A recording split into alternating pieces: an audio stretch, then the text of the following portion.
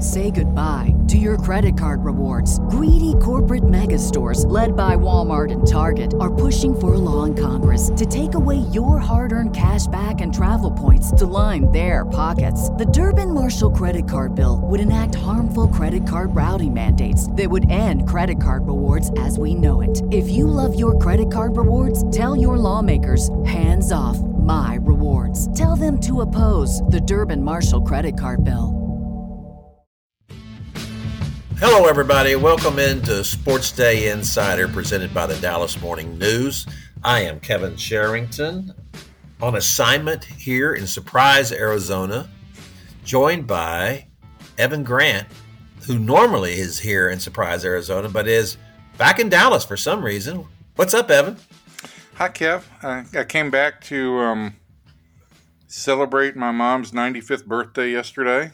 It was a big party. Actually, it wasn't. But 3 weeks in Arizona, I figured I'd give you a shot at the lovely abode with the hot tub and everything, so you could have a couple of days of partying, and then I'll go back for the last couple of days.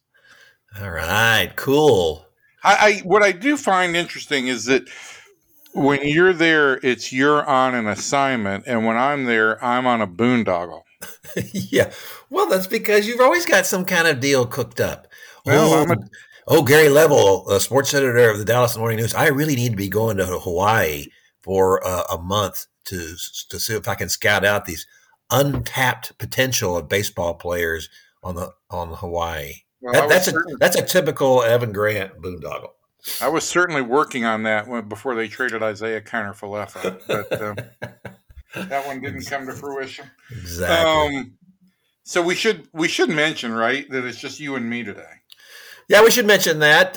Callie Kaplan is once again off skipping around, not fulfilling her responsibilities on the podcast. She's getting dinged for this. It'll be in her evaluation. David Moore is at the NFL meetings where he listened to Jerry Jones gobbledygook yesterday. We're going to get to that a little bit later when we talk about the Cowboys. Where we'll also talk later about the Final Four. I don't know how many people had those four teams in their bracket, but I had one of them. That was it. One of the Final Four. So Kansas. You had Kansas, right? Yeah, Kansas. Yeah, I had three number one seeds. I did not have Baylor in my Final Four, and I was right about that. I wasn't right about anything else, but I was right about that. So, the teams from Texas that did really well were doing really well, just completely bombed at the end, and in Arkansas too. I always consider those, the old Southwest Conference teams. That was fun to see Arkansas and Houston making this run in the tournament and playing really well. I just, you don't want to see them go out like that. Those games were terrible. The Duke Texas Tech game was not terrible by any stretch. Well, it wasn't, but I didn't mention them. Texas Tech is played very well, and the problem with all of these teams, and like I said, we're going to get to this some later, is that what the tournament has become. It's always been a guard-oriented tournament, but now what it is a guard-oriented defense.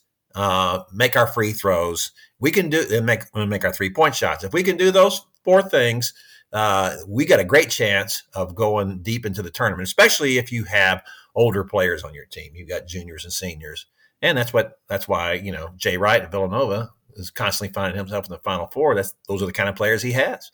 Right. It just gives him such a huge advantage. I think what did happen in the tournament last week was that both Duke and North Carolina finally lived up to their pedigree. And they finally got going. It's kind of one of those things where you can't let these teams keep playing, because sooner or later their talent is going to show, and they will grow up a little bit over the course of the tournament, and that's what's happened.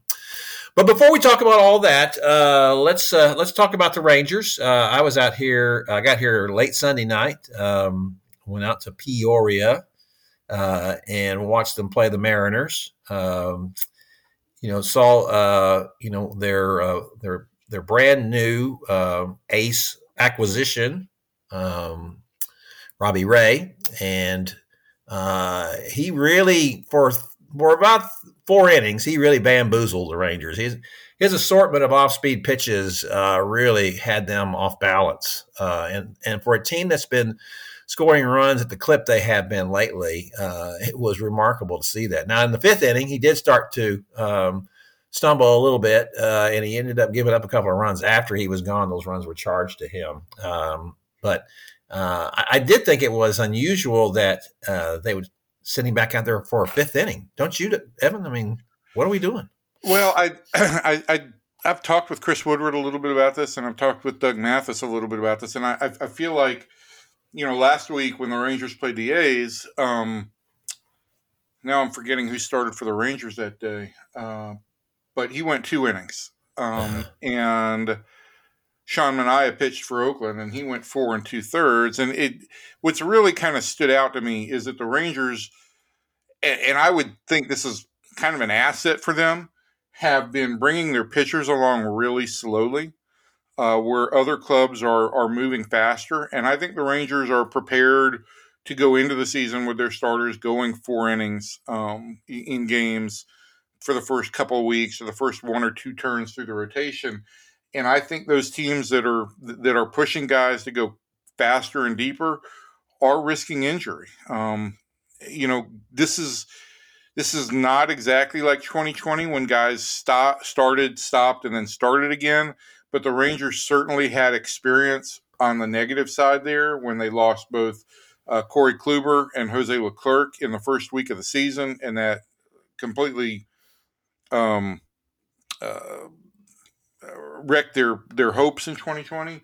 But there's a lot of unknown here, right? I mean, you've got a very short spring training. You didn't have eyes on guys for 3 months. And I think there's nothing wrong with sticking to a pretty conservative approach to start the season, especially now that you're going to be able to carry 28 players. And in some cases, that means 10 relievers for a lot of teams. I think that the Rangers among them into the first month of the season. It just allows you to be a little bit more cautious with pitchers, and I think that's just necessary, to be quite honest with you. Didn't that? Now I was going to ask you that. So that is for the first month of the season. That's how long they can carry. Well, for the first 3 weeks of the season, since the season opens on April 7th, on May 1, rosters will have to be reduced down to 26. Yeah. Okay. All right. I don't know why you wouldn't. What's the harm of allowing that to go on a little longer than 3 weeks? I mean, you shut down everything, and I guess their feeling is that, well, then that's the 3 weeks that you missed. But you know how that is. They're not all getting any work either. Well, for me, the thing here is, I was very surprised when an agreement was reached that it didn't immediately include the wording that we would play with 28-man rosters for the first portion of the season, whether it was 2 weeks or 3 weeks or a month. It didn't matter. That they were thinking about going into the season with 26-man rosters was absurd to me, basically just because of this, because pitchers weren't going to get all the work that they needed, and that you were running the risk of injury. But this, again, comes down to it all comes down to squeezing more dollars out of stuff. The owners didn't want to go to 28-man rosters if they could avoid it for the first month of the season, because that's 2 extra guys that they'd have to pay about $3,500 a day to for 3 weeks, which is, it's pennies on the dollar. You lose a pitcher in which you've invested tens of millions of dollars for the season, even with your insurance policy, you've potentially wrecked your club season. You've got no return on an investment and maybe some long-term residuals as well. So I'm glad MLB came to its senses and decided this is the way to go. But I also feel like teams should have been approaching this with a little bit more caution going in. Okay. Well, I've only been here one day, as I said, so I don't have a lot of observations so far. I will say at that game yesterday, Brad Miller hit his 3rd home run of the spring. He hit 20 home runs last year in a part-time role. He played a lot, but it was like, I think, 331 plate appearances or at-bats, official at-bats. Not a lot for 20 home runs. And I'm kind of this is growing on me, the idea of him platooning with somebody. I don't know if that guy should be Nick Solak or not, but I think that they should probably be able to get something out of Brad Miller.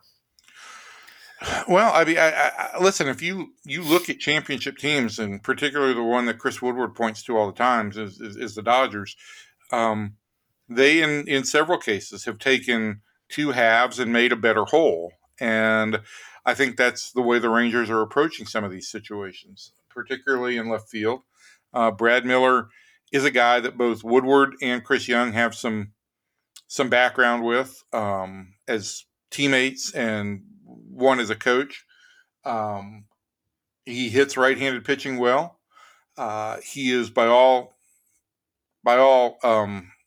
understanding a really good clubhouse guy, and it just fits, right? And if you can accentuate his strengths, look, if you had played Charlie Culberson at third base last year only against left-handed pitching, his numbers would have been outstanding. He absolutely crushed left-handed pitching. His numbers took a beating because he faced right-handed pitching. So if you can take a couple of guys like this and put together a better whole than you would if you just worked one guy in there, it makes all the sense in the world. In 2019, Nick Solak really crushed left-handed pitching. He hasn't for the last 2 years. It's been more kind of just about league average on how he's done against left-handed pitching. But if you can do that and get him to be a little bit more productive against left-handed pitching, you've got a nice situation in left field. You've got the possibility of Cole Calhoun and maybe Eli White in a loose platoon where White, if he's healthy, might play center field, and Adolis would move over to right field against left-handers. But Cole Calhoun's another guy who, does really well against right-handed pitching, struggles against lefties. Yeah, I'm trying to remember the last time the Rangers ran just a strict platoon, lefty-righty platoon. I know obviously they played a lot of guys last year, but I don't recall those as okay, it's a lefty today, so this guy's going today in this position, and this guy's going, tomorrow. I don't recall a situation in a long, long time where they've gone into the season basically embracing the idea of a platoon. Yeah. And this year they are very much embracing that wherever they can.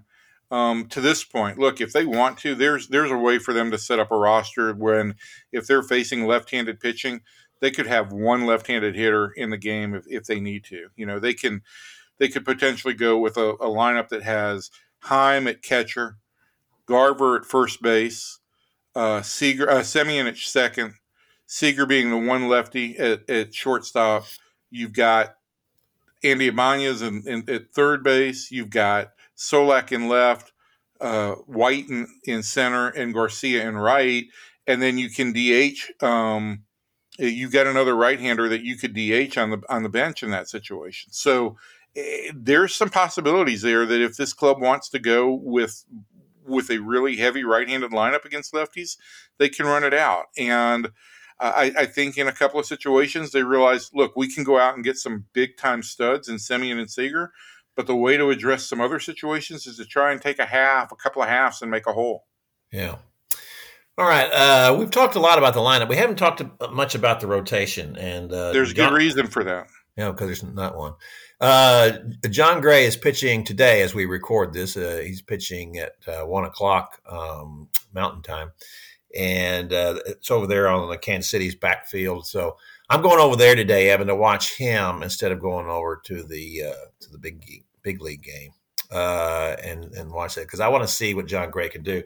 And here's what I want to ask you. The Rangers have had a lot of success the last few years and taking guys who were a little bit, a little bit raw, maybe had kind of hit a wall and tinkering with some things, and then making them into really good pitchers. A prime example, of course, Lance Lynn, who's just been terrific since the Rangers found him and reinvigorated his career. But Mike Minor also was one of those guys.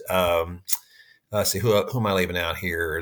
Kyle Gibson had a big first half last year. Yeah, he did. So, do you think that Jon Gray is set up for that type of thing, or is there anything different that he's doing now that he was not doing before?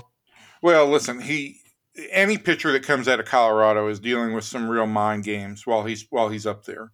And in Jon Gray's situation, it was almost almost perverse, really, for the way his things work. He actually was more effective in Colorado than he was on the road. But it's always a matter of these guys having to change up their repertoires to some extent to account for the atmosphere and the environment in Colorado and the altitude.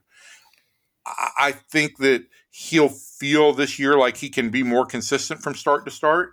He has talked very much about the slider that he has added since he came to the Rangers, and that the Rangers have had some positive results with from pitching coach Doug Mathis and co-pitching coach Brendan Segura. So they feel like there's more in the tank with Jon Gray. And listen, I can't gauge anything on spring training. First of all, it's spring training. You're facing guys maybe one or two at bats. You're not facing them a third time through. Secondly, it's Arizona and all the issues that go with playing at high altitude or with an inability to create any kind of tack or movement on the ball presents itself. But I can tell you this, he sounds like a pitcher with a lot more conviction in his slider than he did a year ago. And if that's the case, conviction is more than 50% of the game. I love that. Conviction is more than 50% of the game. See, you listen to this podcast and you get things you can put on that you can stitch onto a little thing and then hang on your wall. Yeah. Conviction is more than 50% stitch things. Of the game. Mm-hmm. Stitch things, yeah. Not put that on there. Get your mother to do that for you. So if I'm going to look at this rotation right now, mm-hmm. Your guess as to the who will be in the rotation and in what order on opening day? I think the one thing the Rangers are I think the more difficult question the Rangers have to answer than who will be in the rotation right now is what order, because these guys are going to be limited on pitch counts, and you're going to have 3 young guys in the rotation, and you don't want to overwork your bullpen if you can avoid it. So I think the 5 guys in the rotation in terms of experience are going to be Gray, Perez, Dunning, Hearn, and Spencer Howard, who had a good outing the other day. And I think that's the way the Rangers would like to go. Now, how you deploy them may not be in accordance with their major league career track records, because you probably want to spread those young guys out as much as possible so that they don't get backed up on consecutive days. Plus, you've also got the idea you're opening the season. The season opener is a big deal. That's going to go to Jon Gray. I'm 100% certain. And you've got the home opener in Game 4, and that's also a game that can create some anxiety. So how you arrange that, I'm not sure, but for me, it probably goes something like this. You go Jon Gray, and then you drop maybe Taylor Hearn into the number 2 spot the first time through, because he's a left-hander, so you go right-left. Then you come back with Dane Dunning, who's got some ability to pitch some innings for you, another right-hander. Then Hearn, then Martin Perez in the 4 spot, another guy who's got some track record, is a lefty, gives you another lefty-righty balance, and can potentially give you some innings. And then Howard in the 5th spot. So you would put Perez 4th instead of 2nd in that lineup? I would for right now, yeah. And for another reason, it gives you Martin Perez pitching the home opener as opposed to Taylor Hearn. And again, I just prefer some experience in that situation early on, and I don't want to jam up my rotation with innings at the front and then have 3 straight days where I'm going to have to go run for multiple inning middle relievers. Yeah, that makes sense. Yeah, that's so now it looks like that Martin Perez will finally get a chance to start the home opener. Then remember when he didn't get that opportunity when he was here with the Rangers the first time around, and they started a reliever instead of him, which I believe that was the Tanner Shepard's year. Yeah, that was the Tanner Shepard year. That was a very bad decision by the Rangers. I don't think that Martin ever quite recovered from that. We have such little faith in you. We're going to start a reliever in the opener instead of you. I heard a lot of people, or I've heard people talk about Martin and how much he's matured. And they talk about how, of course, Chris Woodward didn't know him, and he said he just was kind of goofy. I never got the impression that Martin was just so goofy, as he was just very, very sensitive. And that maybe that's the thing that he's matured, is that he's toughened up a little bit. What do you think? I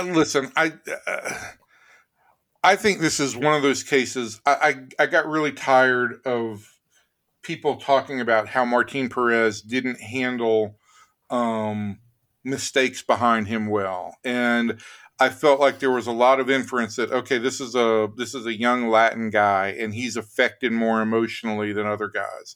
And I thought that was wrong, because I saw Cole Hamels have the same situation when he was with the Rangers. And so I've tried to always block that out. What I do think Martin Perez struggled with maturity-wise was there were a number of injuries that were really strange happenstances, right? Slamming the door on his thumb in a hotel room in New York, falling off a fence when a bull bucked in Venezuela. Those are some things that just, they're weird circumstances that cost him time and cost him some ability to really have effectiveness. And I think leaving the Rangers also was really good for his career, because it was a situation where I think there was a whole group of guys. The first time around, the Rangers farm system kind of rose in prominence. There were a group of prospects that were all really, for lack of a better term, to me, they were coddled, and they were all treated special. And all of them have underachieved at the big league level. And I think when he left the Rangers and he went to Minnesota and he realized, I've got to do something now to extend my career, and they taught him the cutter, and he started working the cutter in, I think that did a lot for who he was as a pitcher. And I think that experience in both Minnesota and Boston has made him see that, that just because he was once considered the prime prospect here, he's not entitled to things. And I think that has played a big part in the growth of Martin Perez. And look, I mean, it's like he said to me now, I'm 31, I mean, I was an immature guy in my 20s, and I'm an immature guy in my 50s. But I think for pitchers, you're a big league pitcher, you mature over time. And I think that these situations and experiences he's had over the last 4 years have really helped him grow. All right, that's going to do it for our Rangers segment of the podcast. We're going to go into a little potpourri now. We're going to talk about the tournament, and we're also going to talk about what's going on with the Cowboys these days. And you never know what might else come up. First, let's talk about the NCAA tournament. Ended up with Duke, Carolina, Kansas, and Villanova.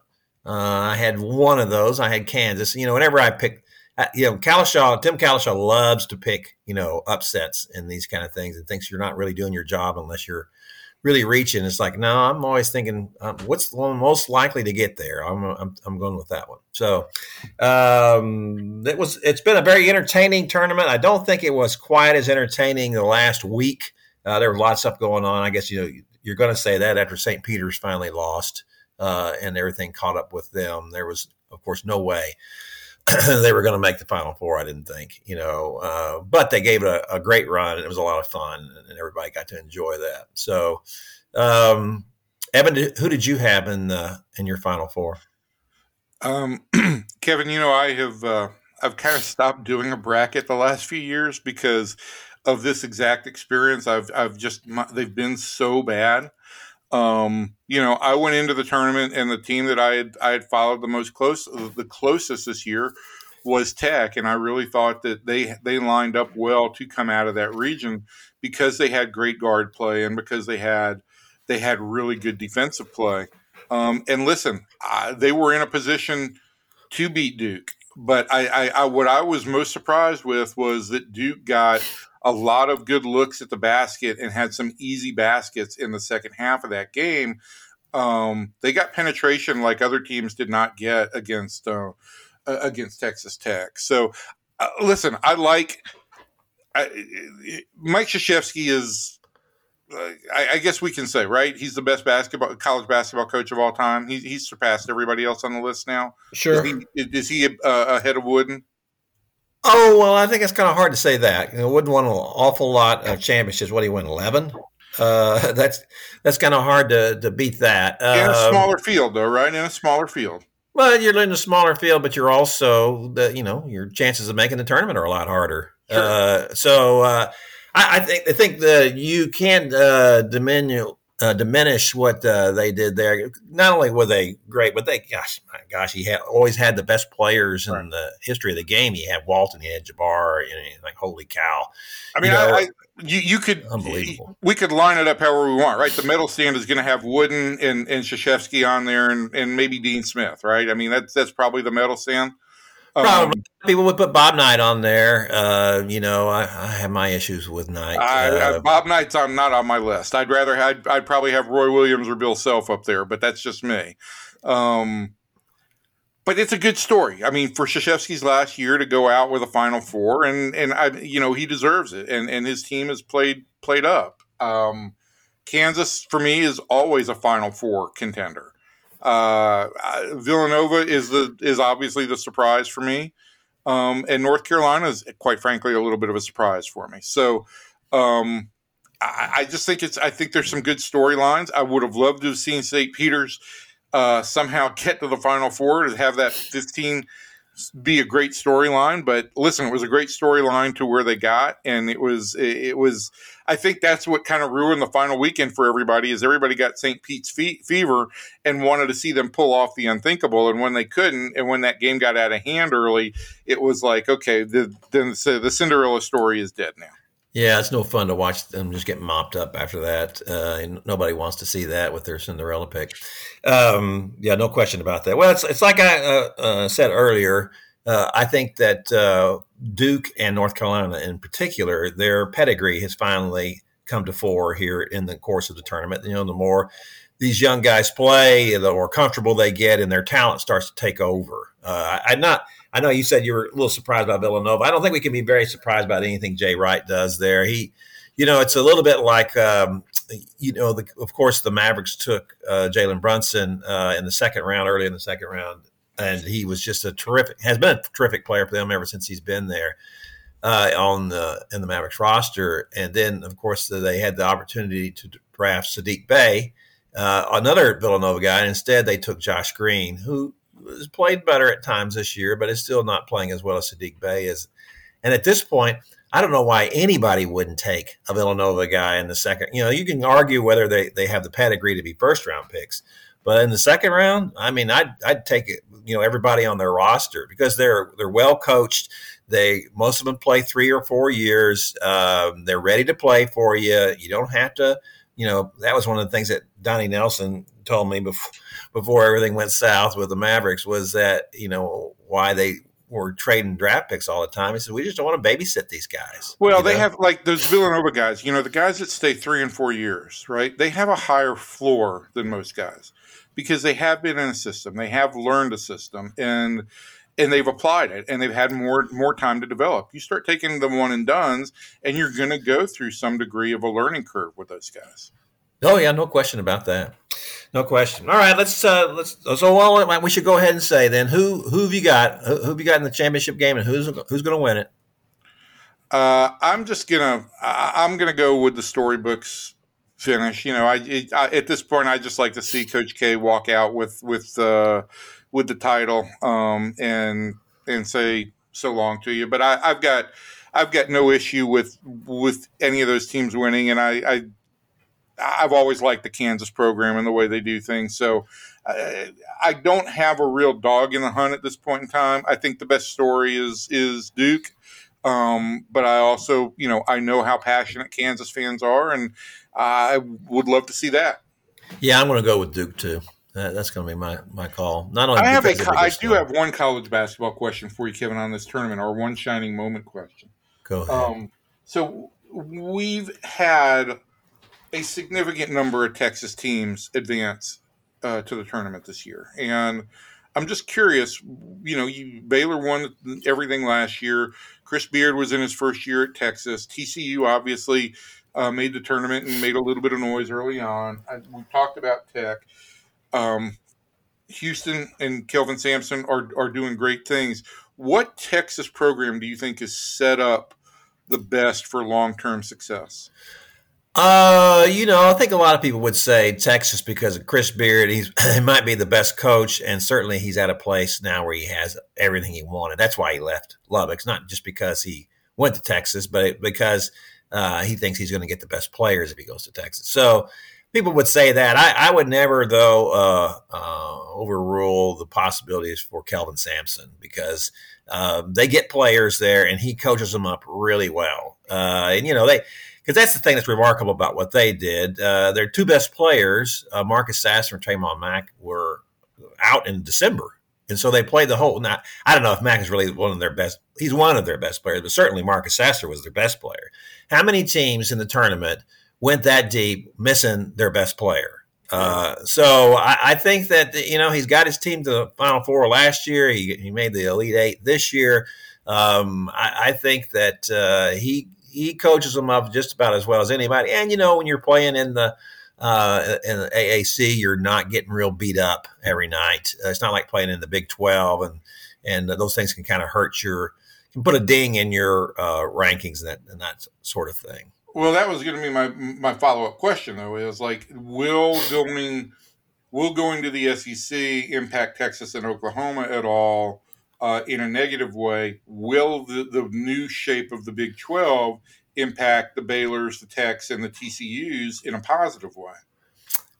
Could be. The SEC was obviously not very good in the tournament, and it's just not a basketball league. I mean, there's Tennessee probably has LSU and Tennessee probably have as good a history and as just about anybody else, but really, that's it. I mean, I don't look at anybody else in really in Florida. Well, Florida feels like it's ebbed, and they've just lost their coach. Yeah.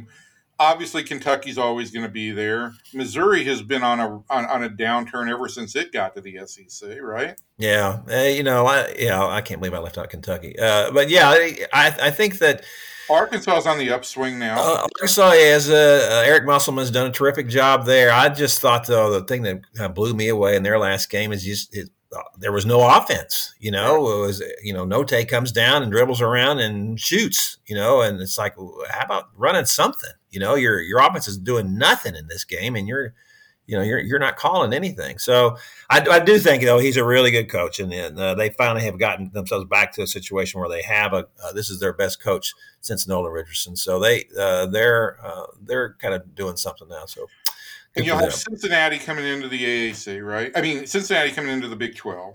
Yeah. Which is obviously a strong basketball program, or has been traditionally. How will that impact the Big 12, the trade-offs? Not as good. I mean, Cincinnati's good, but not as good as Texas. And in Oklahoma, I can't believe that Oklahoma's allowed this in their basketball to kind of fall to this level. That used to be a really great program. And for a long time, I really think that it just kind of shows you that in Texas and Oklahoma both, that if you're really good in football, we don't care about basketball. And I think that's been the issue. So they need to pick it up. There's no question about that. Before we get out of here, let's talk about the Cowboys a little bit. Jerry Jones was asked at the owner NFL meetings yesterday about a couple of things about the paternity suit, I guess you'd call it. I don't know if that's strictly the term for it. Filed by a young woman, a 25-year-old woman, against him. And then also the very unsavory story of Rich Dalrymple, the former chief of media out there at the Star. And Jerry kind of talked a little more about both those things and said that in particular about Rich Dalrymple that he felt good about everything they do out there, that everything in the organization is great. They got great HR. They've got great everything. And it's so great. That's why they're paying cheerleaders $2.4 million when he says nothing happened. So I guess from that standpoint, that maybe he's right. They're just willing to hand out $2.4 million to these four women when they've got no case. Wow. What an organization to work for. Yeah. Obviously, I think other cheerleaders are going to line up for their payments. I mean, it's listen. one of the things that I really love my job and I love the beat that I cover. But one of the things that has always made me uncomfortable about potentially covering the Cowboys is how do you take anything Jerry says with any level of gravity? It's clear that all he tries to do is obfuscate and bloviate. He's all over the place. He talks about stuff without any point. He says stuff that's nonsensical, and in a lot of cases, it's not even believable. So, yeah, it's like we were talking before the show, right? He said a bunch of stuff at the owners' meetings. None of it had anything besides superficial meaning to it, right? Right. So how do you put any of that into context? And it to me is just another. I guess it's just another kind of symptom of how kind of above it all the NFL seems to be. They just seem to walk on and they can do whatever they want, and there's no retribution. Well, they make a lot of money. They make more money than anybody else, and so that's the deal. The attitude kind of seems to be, "What are you doing, trying to get in our way? We're trying to make a lot of money here, and that seems to be their justification for everything that they do." As for Jerry and the things that he says, I've always been amazed by Jerry. I can remember back in the early '90s and going into his office, and I was doing some sort of story. I can't remember what it was. And it's just me and him in there, and he's talking, and he's having the most difficult time telling me an answer to a question. And finally, at some point, he says, "Help me out here," And I thought, so what is the deal with Jerry? Is he just a poor communicator, or is it because he's lied so much that he's always trying to think of a way to get around what he's talking about? I don't know which one it is, Frank. I do think he's a poor communicator. There's no question about that. But I think there's a reason for some of that too. I think he feels like if I talk like this, people will go away thinking, I don't know what he just said. And so therefore I can get away with some of the things. I'll look like I'm being helpful here, and I'm trying to answer your questions, but I'm really not saying anything. That's what, we put a headline on something. Yeah, but it's so obvious, right? I mean, to all of us who ever try and like read the comments for any context, it's so obvious that that's exactly what he's trying to do, right? Yeah, I think so. And it's just, it makes for great fodder for columns. I'll tell you that. I should be grateful to Jerry all these years of giving me such a load of material to mine from, that. And of course, now lately, Mark Cuban as well. Just it's amazing to me what both those guys. And the funny thing about that is that I really do think that in many ways, Mark is a really good guy, does a lot of good things, tries to do things for people. But it's like, how many of these sexual harassment things are we going to have before we realize that, man, something's going on here in this organization? 3 of these in the last 4 years, that's kind of a lot.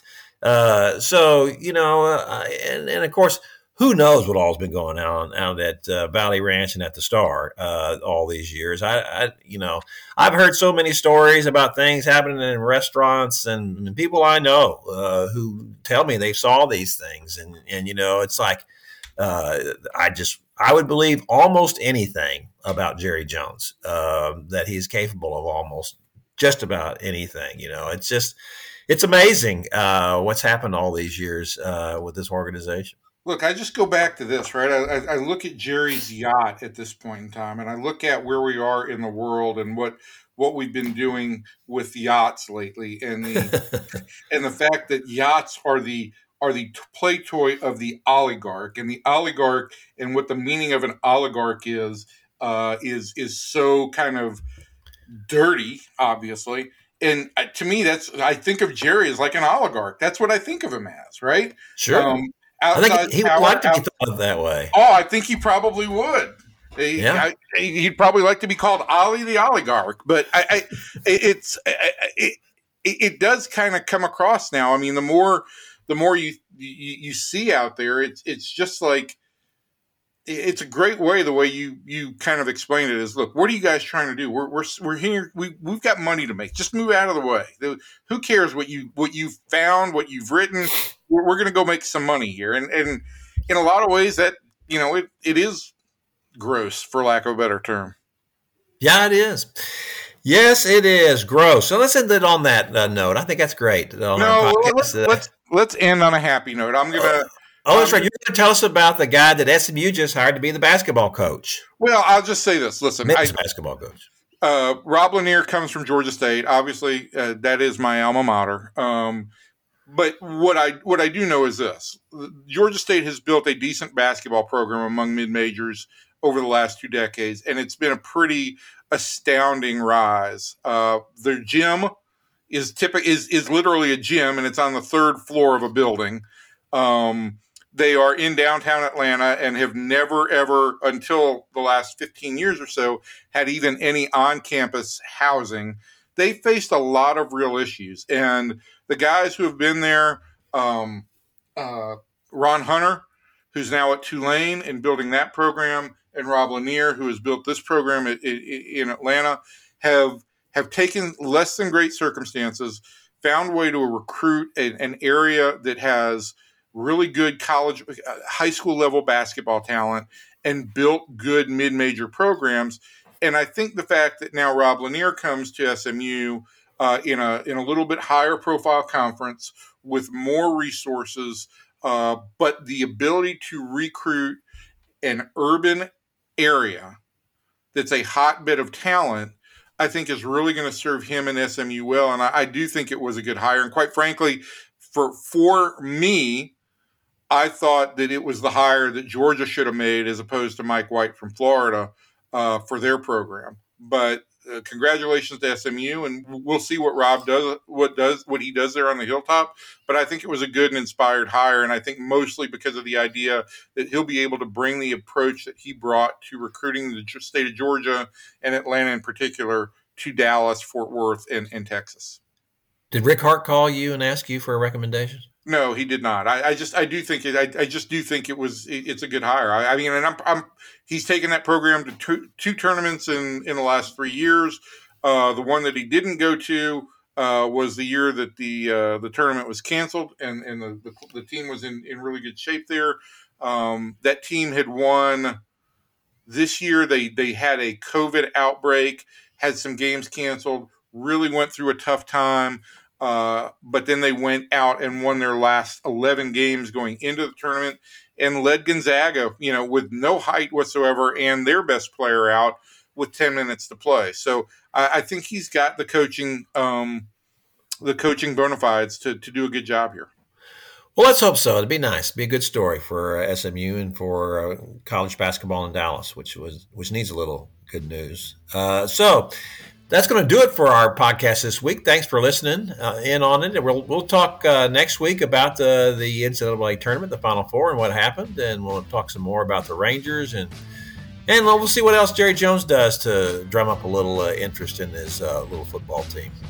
So from everybody in here to everybody out there, thanks, and we'll see you next time.